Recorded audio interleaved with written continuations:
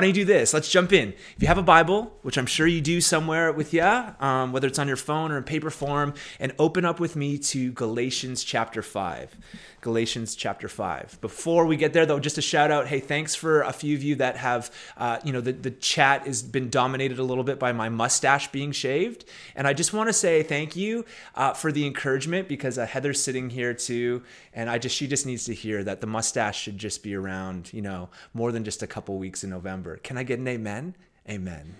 She's going to walk out the room. It's all good. But I really just thank you for your encouragement with that. I appreciate it.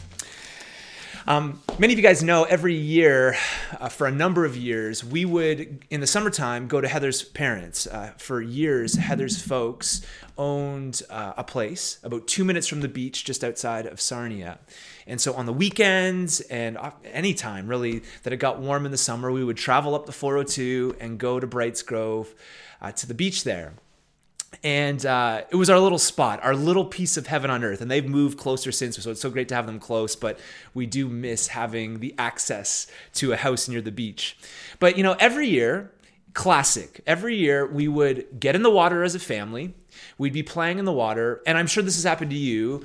Over time, as we're playing in the water, and of course you have the pink flamingo, the classic token pink flamingo floaty in the water, and the hoverboard skimming the shallow water, and we're playing together, we would realize that we could not see our stuff anymore. We would look to the beach and realize, wait a second, either somebody has taken our stuff or we have drifted down the coast without knowing it. And of course, every time we would look, and there, 25 feet or whatever up the coastline, was our lawn chairs and our stuff on the beach. And so the funny thing is, it didn't matter at times, even if we were aware of that, we would continue to do it. A 25-yard drift, and then we'd realize we have to wade back towards our stuff in the water. And I'm sure this has happened to you, but this has always stuck with me as kind of just a reminder of how easy it is to drift as humans. And one of the things we've been talking about is that the adversary, the Satan, in our moment, and I don't want this to become I know we talk about this a lot, I don't want it to become just something we talk about every single week, but I think to put before us the reality that one of the ways the adversary wants to work is he wants us to slowly drift. Like my family at the beach, losing our anchor point in front of our stuff.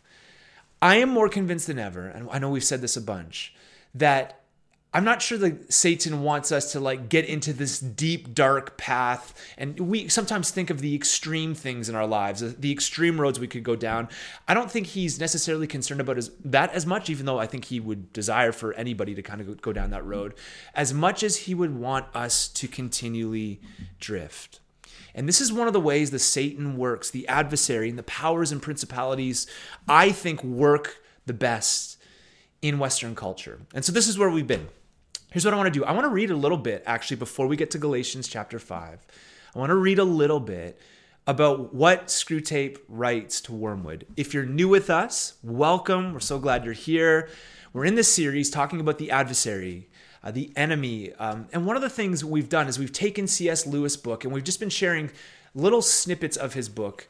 It's a book about a guy, it's satire. It's about a guy named Screwtape who's a senior demon, and he writes Wormwood, this understudy, a junior demon, and that he writes him about how they're going to deceive this Christian. How they're going to deceive this guy away from the kingdom of God. And listen to what, I don't want this to be all about the Screwtape letters, but as I was peeling through it again this week, listen to what Screwtape writes Wormwood. Listen to how pertinent this is for our moment. Screwtape says this: obviously, you are making excellent progress with the Christian.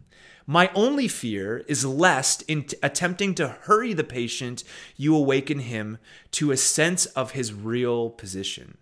So I think Screwtape is saying we don't want to hurry this so that he comes awake to what we're actually doing and deceiving him. He goes on, for you and I, Wormwood, who see that position as it really is, must never forget how totally different it ought to appear to him. And then listen to what Screwtape says. He says, we know that we have introduced a change of direction in his course, which is already carrying him out of his orbit around the enemy. What we're doing is this little change of course. And then he goes on, but he must be made to imagine that all the choices which have affected this change of course are trivial and revocable. And so one of the things Screwtape is saying is all the little decisions that we seem to be working to make this human kind of pivot away from the kingdom of God and away from the church. We don't want him necessarily to be aware of it. And we don't want him to think that these little decisions that he makes day in and day out don't really matter. I mean, that is just our moment. The little things in our thinking, in our practice. I think one of the things that Satan wants to do, the adversary wants to do, is if we could get the humans, and especially the Christians, to think that those little changes in behavior or even little things in their posture towards the kingdom of God, if we could change it little by little and we could get them to see that those little things don't matter, this is how we're going to get them. He goes on. He must not be allowed to suspect that he is now, however slowly, heading right away from the sun on a line which will carry him into the cold and dark of utmost space. And then he goes on. Crazy. I know this is a bit of reading, but this is so interesting. Screwtape says, for this reason, I am almost glad to hear that the patient or the Christian is still a churchgoer and a communicant. I know there are dangers in this, but anything is better than he should realize than the break he has made with the first months of his Christian life. Crazy. So Screwtape is basically saying, like, listen, we have this guy, let him go to church, but also let him break away from some of the things, some of the commitments that he made on early in his Christian life. He goes on, as long as he retains externally the habits of a Christian, he can still be made to think of himself as one who has adopted a few new friends and amusements, but whose spiritual state is much the same as it was 6 weeks ago. Or, Screwtape says this, I gather in their little plan to deceive the Christian, I gather that the middle-aged married couple who called his office are just the sort of people we want the patient to know. Rich and smart, superficially intellectual, and brightly skeptical about everything in the world. And then he says this, one last little quote. Well, I could do this all day, by the way. You should just read the book probably. Screwtape says, you seem to have made good use, so he's talking to Wormwood, you seem to have made good use of all the patient's social, sexual, and intellectual vanity. Now, again, we could read all day in the strategy in which Screwtape is using with Wormwood to deceive the patient. And I think this is helpful actually to make us aware that it is the slow drift away from the anchor point, which is Jesus. It's not for us, I don't think in our moment, it's not for us this radical walking away. It's the slow little incremental things that we, and I'm talking to myself here, I'm not just getting on some soapbox and preaching to you, I am talking to myself. It can be the slow, subtle little things in our lives that gradually turn. And one of the things that Satan wants to do is he almost wants to make us unaware and of this just whole process of turning. Now, this could spawn in a whole bunch of different ways, but I grew up in the church and I've often heard this term, the flesh. Have you heard this before? One of the things historically that Christians have talked about is in this kind of spiritual battle, as the spiritual forces are at play, like we've been talking about, is that Christians, and all humans, but Christians who are made new in Jesus, continually battle the flesh. This word flesh, and we're going to read it here in Galatians 5, is the word sarx in Greek. And it's got a multiplicity of layers to the word. It can mean different things in different times. And we have English words like that. You can think of English words that have the same, they sound the same, but they mean different things. Sometimes the flesh or sarx simply means our bodies. So sometimes you'll read it in the New Testament, we have a body or we are the body. Sometimes the Greek word for that is used in its form is sarx. Or sometimes it means and is describing our ethnicity. So you have your body, you have your ethnicity, and then the way that Paul often uses it, and the way he's actually going to use it here in Galatians 5, is he uses the word flesh in a very unique way. And in some ways, really the way he's using it is describing what some would call is our sinful nature. This is the language I think actually the NIV uses. I think the better understanding for flesh is this idea that the flesh is our disordered desires. I think that's probably the best way to think of it. Our disordered desires, our broken desires that are bent away from the wholeness and peace in God and towards ourself. And I know we don't like to use this word, but towards our own rebellion, our disordered longings and desires that every single human has. And this is what Screwtape is playing at. Let's get to the human or the patient or the Christian. Let's get to his or her loves. You can tell in the dialogue, the slow, subtle way is we're going to corrode the love for God and his kingdom and Jesus.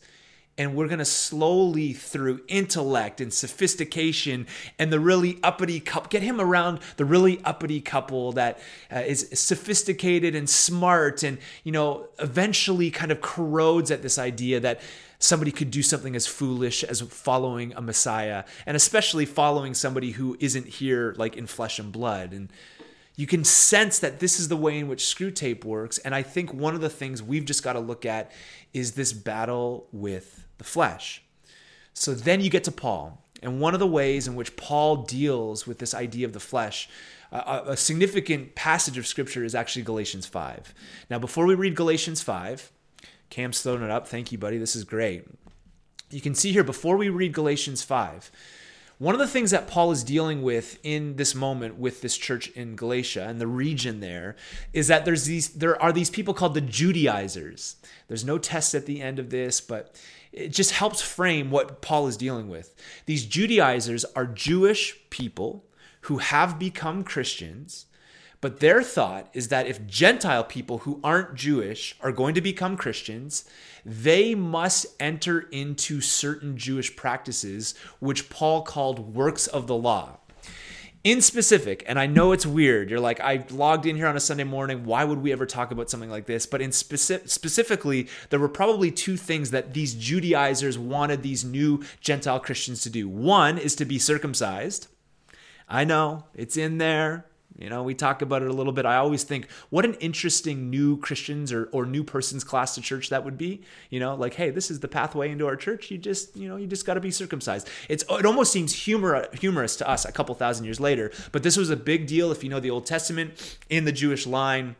And so these Judaizers really anticipated that these new Christians would become, sneeze out of nowhere, would become Christians, and they would enter into this. And the other thing that I think these Judaizers really thought is that these new Christians would enter into some of the kosher eating laws. And Paul is dealing with this and breaking this down and basically writing to these churches to let them know, beware of these kind of people that want to put this and place this on you.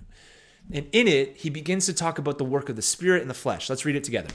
He says this, Galatians 5, verse 13, "You, my brothers and sisters, were called to be free. But you do not use your freedom to indulge the flesh. Rather, you serve one another humbly in love. For the entire law is fulfilled in keeping this one command." What is it? "Love your neighbor as yourself. If you bite and devour each other, watch out, or you will be destroyed by each other. So, I say this," and Paul says, "walk by the Spirit, and you will not gratify the desires of your heart. For the flesh desires," that word sarx there, "the flesh desires what is contrary to the Spirit, and the Spirit is contrary to the flesh. They are in conflict with each other, so that you are not to do whatever you want. But if you were led by the Spirit, you are not under the law. The acts of the flesh are obvious. Things like sexual immorality, impurity and debauchery, idolatry and witchcraft, hatred, discord, jealousy, fits of rage. Paul is just basically listing everything here. Selfish ambition, dissensions, factions and envy, drunkenness, orgies, and the like. And Paul says, I warn you, as I have before, and he did in other letters, that those who are like this will not inherit the kingdom of God. So he puts that before them, and then he juxtaposes with this. But the fruit of the Spirit is love and joy and peace and forbearance and kindness and goodness, faithfulness, gentleness, and self-control. Against such things there is no law. And those who belong to Christ Jesus have crucified the flesh with its passions and desires. And since we live by the Spirit, let us keep in step with the Spirit. Let us not become conceited, provoking, and envying each other. It appears here that for Paul, the antidote to the flesh, to sarx, to these disordered desires that all of us have, is by living in the Spirit. You know, all of us within us. And Paul, even in the scriptures, had his own moments where he wrestled through this. And I'm sure you're like this too. Dude, I do things I don't want to do. I act out in ways that seem, even deep within us, seem contrary to ourselves, because this is what we have. We have these disordered desires. We have the propensity to live in the flesh. But, you know, the antidote to the flesh is living in the Spirit, not by obeying the law of Moses, right? Not by living, and Paul's very clear with the church here, not by like living as though they've got to do all the Jewish identity marker stuff from the Old Testament, but rather he argues that God's people are marked by the Spirit of God rather than the law. This is who we are. We are marked by the Spirit. And as the adversary kind of wants to work within us, I think a passage like this, instruction like this from Paul, is really the things that we need to bear down on and kind of receive as a community today as something that would lead us in understanding that we can, as Christians have for millennia, we can be these people that fight the flesh. And listen, we are in a culture, and you know this, I don't need to remind you of this, that is over-sexualized, over-powerized in power, money, and status. I think of the things that want to draw our attention in our kind of cultural moment. We need the reality that Paul is laying before us, that the Spirit is available to us, and we can be people that walk in the Spirit. The way to fight the flesh is to walk in the Spirit. So listen, this is what Paul does. Really simple. This is what he does. First, he calls us, and I say us, because as we pick this up a couple thousand years later, I believe it's for us more than ever. He calls us to the life of freedom from the flesh. We can have this. We really can.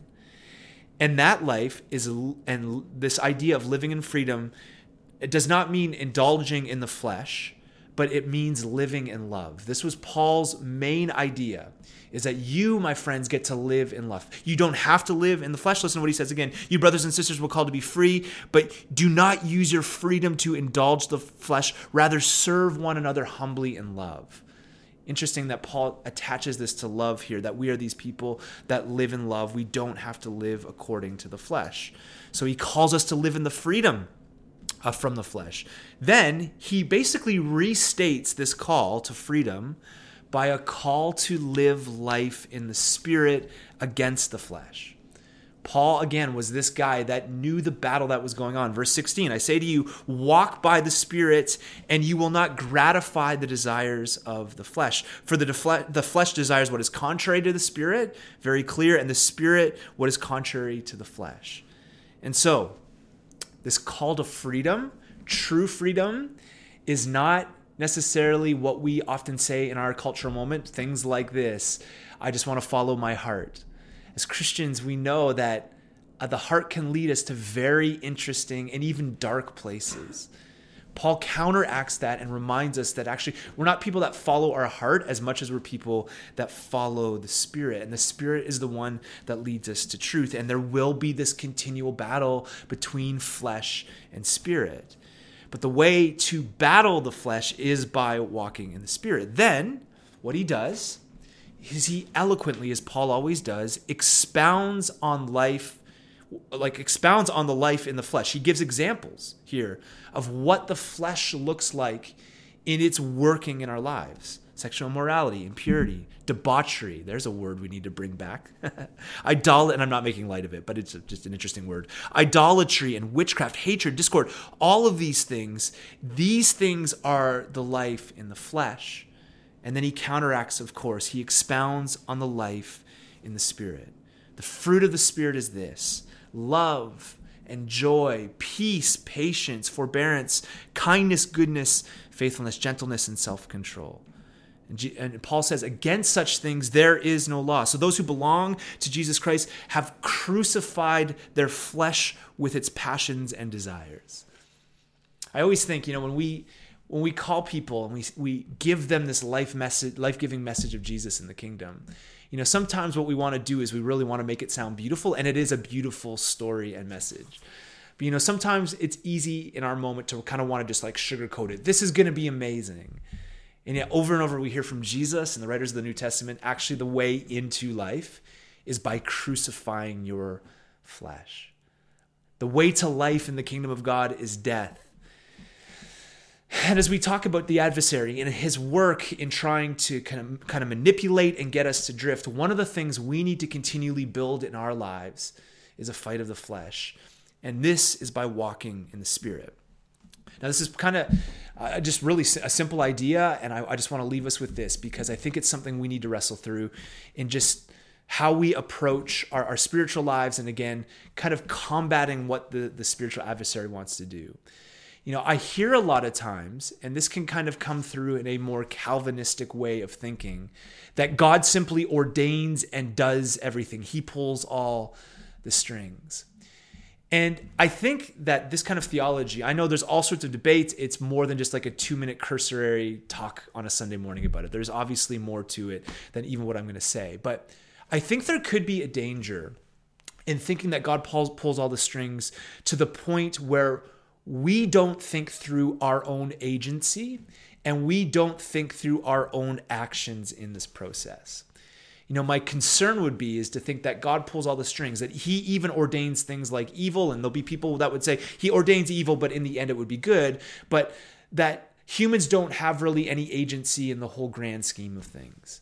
What's interesting here is 4 times in these verses, Paul uses verbs in describing how we, as Christians, are responsible to fight the flesh and guard ourselves from the adversary. Verse 16, he says, walk by the Spirit. Verse 18, he says, be led by the Spirit. And in verse 25, he says, live by the Spirit and keep in step with the Spirit. And I guess one of the things I just want us to kind of drill down and think through on a day like today, as we talk about the manipulation and the schemes, is I actually think we have a responsibility to walk in step with the Spirit. It is so easy, and we've seen this over time with people slowly drifting away from the church and the kingdom, that it's this slow, little, kind of subtle process day by day. But oftentimes as I've kind of gone 30,000 feet, I think, and this is not a judgment thing, but just looking at circumstances that I've seen in ministry over the years, a lot of times people have not fought the flesh by walking in the Spirit. And I think there is a general responsibility here that Paul would lead the church in and say to us, 2 millennia later, 2,000 years later, would say to us, there's part of us where it's up to us. Yes, God does his work, and yes, I believe God is sovereign. I absolutely believe that, of course. But I think there is a call for us to walk in Spirit. I love the term here, walk in step with the Spirit. This is how we fight the flesh. This is how we fight some of those disoriented desires that you feel and I feel every single day. It's a picture for us that the Spirit is going somewhere. The Spirit is about renewal and revealing Jesus and recreation and making us new. The Spirit is on a trajectory towards the kingdom of God and towards Jesus. And I and you, all of us, are called to walk in step with the Spirit. And it may be a simple truth, but I just want to remind us that part of our walk as disciples of Jesus, part of us walking this out, is walking in step with the Spirit. One of the terms for the Holy Spirit is this Greek term parakaleo, and it just simply means this: somebody who walks alongside. That's what the Spirit does for us. And I think of this union and this partnership with God, partnership with the Holy Spirit. We walk alongside God, but ultimately he walks alongside us with where he's going. And so if we open this up, we could talk about these disoriented desires, the longings, the desires within us at times, all of us, for evil and not good. But Paul gives us a plan here. The scriptures give us a plan here. As people who follow Jesus, we are these ones that walk in the Spirit. And we've said from the very beginning, I know some of you grew up maybe in like kind of hyper charismatic environments, and there was so much talk of the Holy Spirit and nothing else. And maybe for some of you, and I know this feeling where the church can talk about the Holy Spirit and the longing for God so much that it kind of leaves people empty. I get that. But I've just been sensing, like, for our community, though we love the scriptures, theology, we love worship, one of the things that should be at the center and the forefront of our community is the Spirit of God, walking with him coming alongside of us. And my brothers and sisters, this can be done. This can be done. We can fight the disoriented desires in our lives. We can combat the flesh. This is why we're big on the spiritual disciplines and the spiritual practices. I believe everything we say, everything we do, every practice we do forms and shapes us into the image of Christ. It forms and shapes us as followers of him. And so this is big. As Screwtape would write to Wormwood, let's subtly get them to be vain in their sexuality, in their opinions, in their power, in their money and everything. We are these people that say, no, there's actually a counter way to which the enemy wants to work, and it is by living in the fruit of the Spirit. That our lives would be these lives that would live in joy and peace and love and forbearance, kindness. It would be the content of our lives on the outside would be the work of the Spirit.